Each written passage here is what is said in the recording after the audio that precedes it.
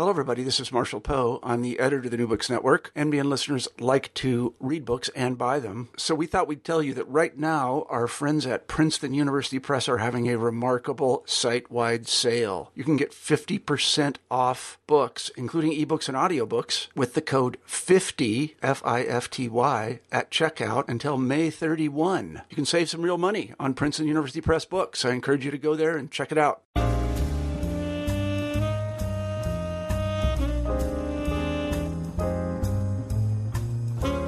Welcome to New Books Network, the African American Studies category. Today I have with me Professor Sharpley Whiting, the author of Bricktops Paris, African American Women in Paris Between Two World Wars.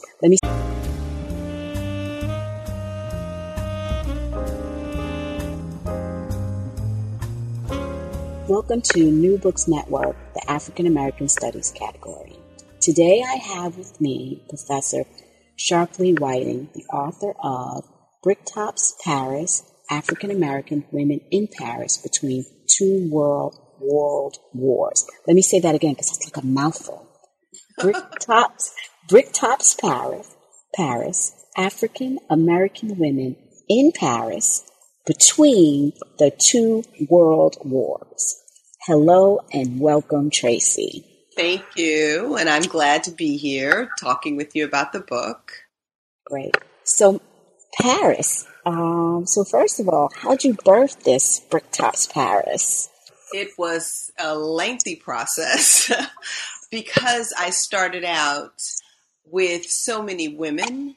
I had initially thought I wanted to do 40-something women. I wanted to look at the presence of Black women in Paris from as far back as the 18th century. But then I realized that I would be at it for quite a long time, primarily because Black women leave so few resources in the archive for you to find. So I decided to narrow it down to a period of time where women were traveling more frequently to Paris, and I could get a cadre of them together. And I focused then on one woman, which was Ada Bricktop Smith, who was who started out, well, she called herself a barkeep, but she actually was a salon, and she also called herself a salon keeper. I mean, not a salon keeper, a saloon keeper. We may as well confuse the two, right? Because salon, saloons, right? But she had one of the chicest clubs in Paris. And it included people of all classes, of all races, backgrounds, etc. But it was considered especially high class, champagne, great entertainment, great food. And a lot of Black people made a point to come to Bricktops when they visited Paris. It simply was historic. It was like a bucket list, whether she was there or not, just to say that you were at Bricktops. And it made it a lot easier for me to track some women's in and out of Paris and their connection to Bricktops. So she became the kind of center, although she wasn't, the work itself is not necessarily a biography of her. It's a biography of a moment in time in her life and a moment in time in the lives of the 25 other Black women that I talk about. And out of those 25 other Black women, I have to admit that the book pulled me because of Gwendolyn Bennett. Yes. So indeed, that was what pulled me. Who's your favorite? I have to say, I'm kind of caught between Alberta Hunter and probably Adelaide Hall. And I think it's because, and they're both entertainers. I don't think a lot of people know a lot about Adelaide Hall, but she kind of came on the scene and took Paris by storm and bumped Josephine Baker out of the limelight. And so she's an interesting figure. Didn't have as much longevity as Josephine, of course. Right. But Alberta Hunter, for me, is fascinating because she was Bricktops. They were friends. and they had a very complicated friendship. And Alberta thought that Bricktop, of course, swiped a telegram that was meant for her to go to Paris. So when she finally does arrive in Paris, she has this, ongoing grudge that she kind of carries, for quite a while, because she really believes that Bricktop swipes this telegram. And of course, now Bricktop is famous and catapulted, her name in lights, etc., in books, when, Alberta herself is quite talented. But she doesn't receive the same sort of accolades in the history books. But she's a fascinating figure. And what I like about her is that towards the end of her life, in her 80s, there's a revival around Alberta Hunter, and she begins singing in New York, in the club scene. And she's got her voice is as strong and as beautiful in her 80s as it was, in the 20s and 30s. So I think that's probably why I find her especially fascinating, because she's feisty. In the same way that I found Bricktop fascinating. They're very feisty Southern women. So, and it reminds me a little bit of my grandmother on my mother's side, my maternal grandmother. Yeah, okay, nice. It's like a Bell Hooks moment, right? Bell Hooks changed her name because of her grandmother, and yes. that maternal connection that we have as women. Yes. Well, you're right. I did not know about Alberta Hunter, so I will definitely, I like that also, the newness of the names that you bring. You bring the names that we know and the names that we don't know in that recovery of Black women. So tell us about this cover. Aha. Well, that's Adelaide Hall, which is another reason why we wanted to go with someone different. I mean, I love Josephine Baker. But Adelaide Hall was, she was a different kind. I mean, she arose she had given rise to the same sort of trepidations in the United States when she came on the scene. In her doing a little dig-a-doo in her little, outfit that she has on the cover. There was all sorts of questions about whether she was going to be responsible for taking down Black womanhood in this risque outfit. And so it's all in the Black newspapers, of the time. And so she was fascinating to me. And then when she gets to Paris, of course, that photo is done in Paris. Mm-hmm. And she takes it by storm. She's at the Moulin Rouge. And they've got a huge picture of her with her legs spread over the door of the Moulin Rouge. So when people are entering, they're entering under her legs. And of course, she does not like that at all. So Paris for her, because she's quite the respectable woman. So she does not like that at all. And so she's very troubled in the ways in which she's being sexualized in Paris. And certainly, but she's benefiting from it, right? So Josephine has already kind of helped pave the way. But she's very resistant when they attempt to, when Paul Colin, who does a number of sketches of Josephine, attempts to get Addie Hall to take off her clothes. She's like, no, that's not happening. But I thought the photo, though, itself was, quite, she's beautiful. And that's one reason why I thought this was a great photo. It's not Josephine Baker. It's somebody, though, who's her contemporary and who's younger, though. And she just looks beautiful. And that for me was very important. The beauty of Black women, to showcase it in all of its different shades. And Addie Hall was kind of captured that for me with the little kiss curl and, all of that. So she is. And it's funny because when I first looked at it, I did think it was Josephine Baker. Everybody does. Exactly. And I looked again, I'm like, no, that's not her. So that was well done. That's the great recovery of our Black women. So now also your book does this wonderful thing that I noticed. In the beginning, we get this great scholarly piece about these women, who they were, where they studied, how they came in and out of Paris, what they did in Paris. And then all of a sudden, it becomes this narrative. Oh, yes. I switch it up, right? I was like, you know what? I'm going to have to read this twice. I was like, this is fabulous because you're captured. And on top of it, it's a murder mystery. Yes. Well, okay. I love murder mysteries. Okay. So, and I have to say Walter Mosley is one of my favorite writers. There we go. And I like the noir genre.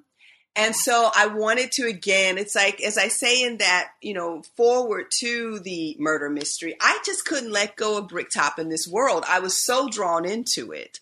So I decided, well, let's recreate it using the backdrop of Paris and what Paris was like then, the kind of gangsters all over the place. And then I can bring in all these characters and imagine them in all sorts of ways. And so in that way, I could actually really inhabit Bricktop and her voice, which was playing in my head the whole time I was writing, because I had the opportunity to go and hear recordings of her in the archives at Emory University. So I felt like I really could capture her voice, and I could extend my connection with her through this murder mystery. And it actually is the second murder mystery I wrote, because on the side, I kind of write under Tracy Whiting. I write a series of murder mysteries, international murder mysteries, and called the Havre series, and it takes place in France for the most part, but she travels all across Europe, and she's a professor, so she's a bit more, she's contemporary, she's more like, me, I suppose you could say, since she's a professor, and, she's in Paris on sabbatical, and she's always running into trouble and having to solve these crimes. So since I was already involved in that project, that's what made me kind of turn to the murder mystery in that project. And I teach a course here at Vanderbilt on Black detective fiction.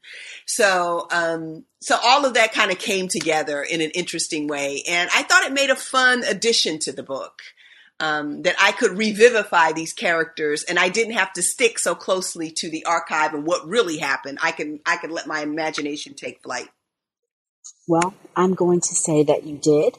I'm going to be in the cheering corner when I see this on, I don't know, Hulu, OWN, Netflix, because I've watched several shows about white writers with Hemingway, and I said, when are they going to make a show about us? Because we are out there and there's some fun. So when I was reading this, I was like, here it is. It's right here. Right. I was like, Tracy has done it. I love this on page 179, right, where she's in, you just bring her home. I'm going to just read just a little bit. Okay. She aimed the knife at the bar where the Baron sat smugly. The blade caught his sleeve, anchoring with delicate dark fabric and him to the polished wood. I think you meant to pay for the bottle of whiskey. She smiled sweetly. The Baron tugged his jacket sleeve hard, dislodging the knife, and made a light, clinking sound as its blade flipped and bounced off the bar onto the floor. A few newly loosened threads of material rose from the sleeve. He returned her smile while reaching inside his jacket.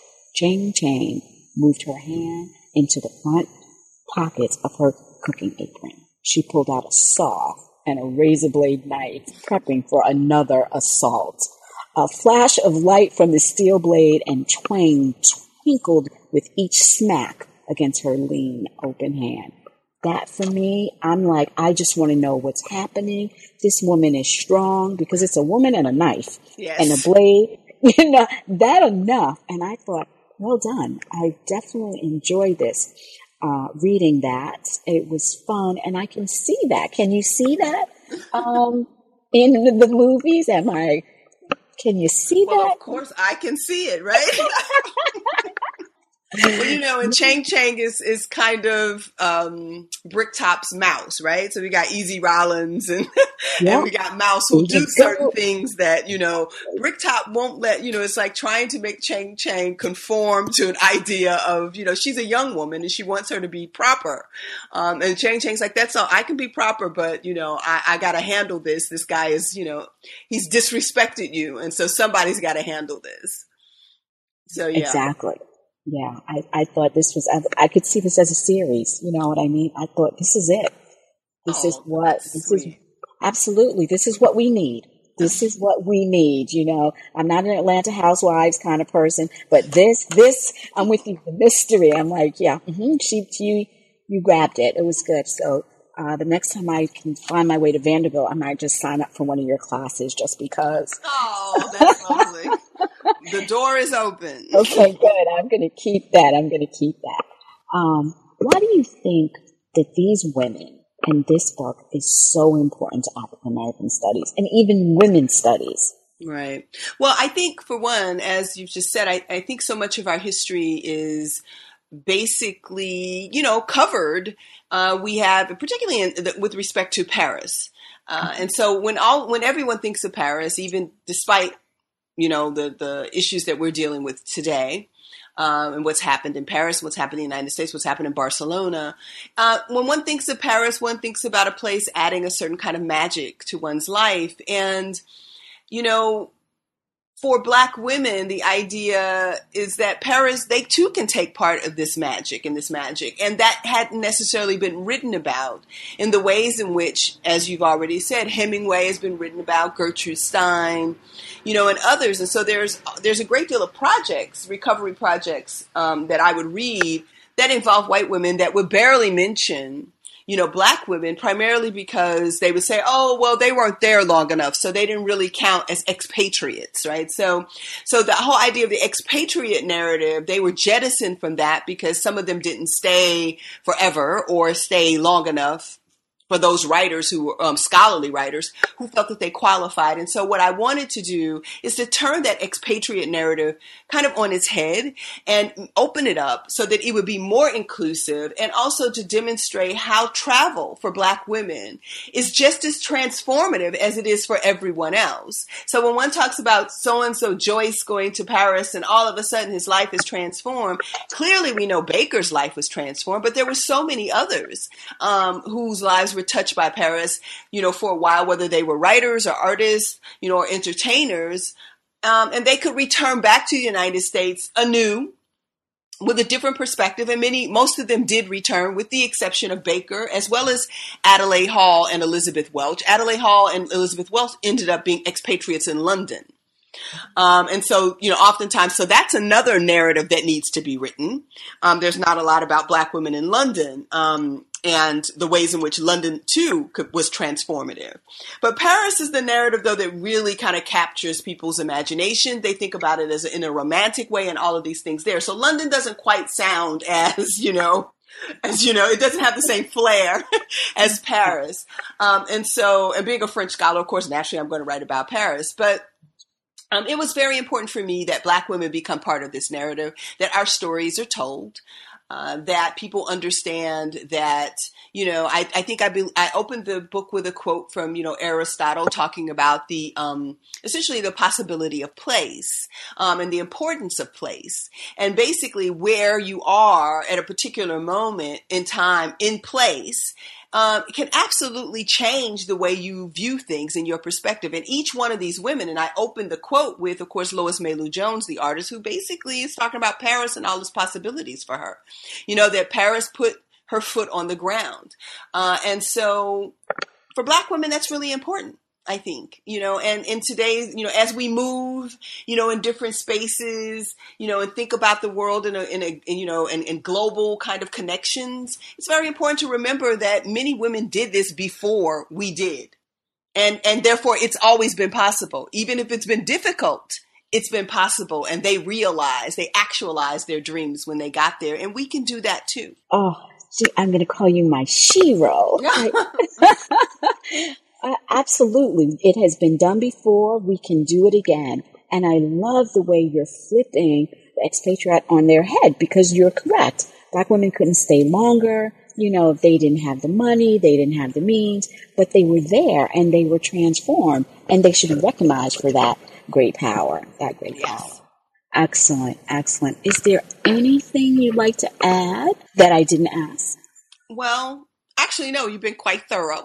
Okay. And I'm glad. I just want to say I'm very glad you enjoyed the book, and I'm glad that you enjoyed the second part of the book, because I was tempted to break the book in two and just extend the nonfiction. But I was like, this makes a nice, this complements it. And so I was hoping that the reader response would be exactly what your response has been. Yes. Well done.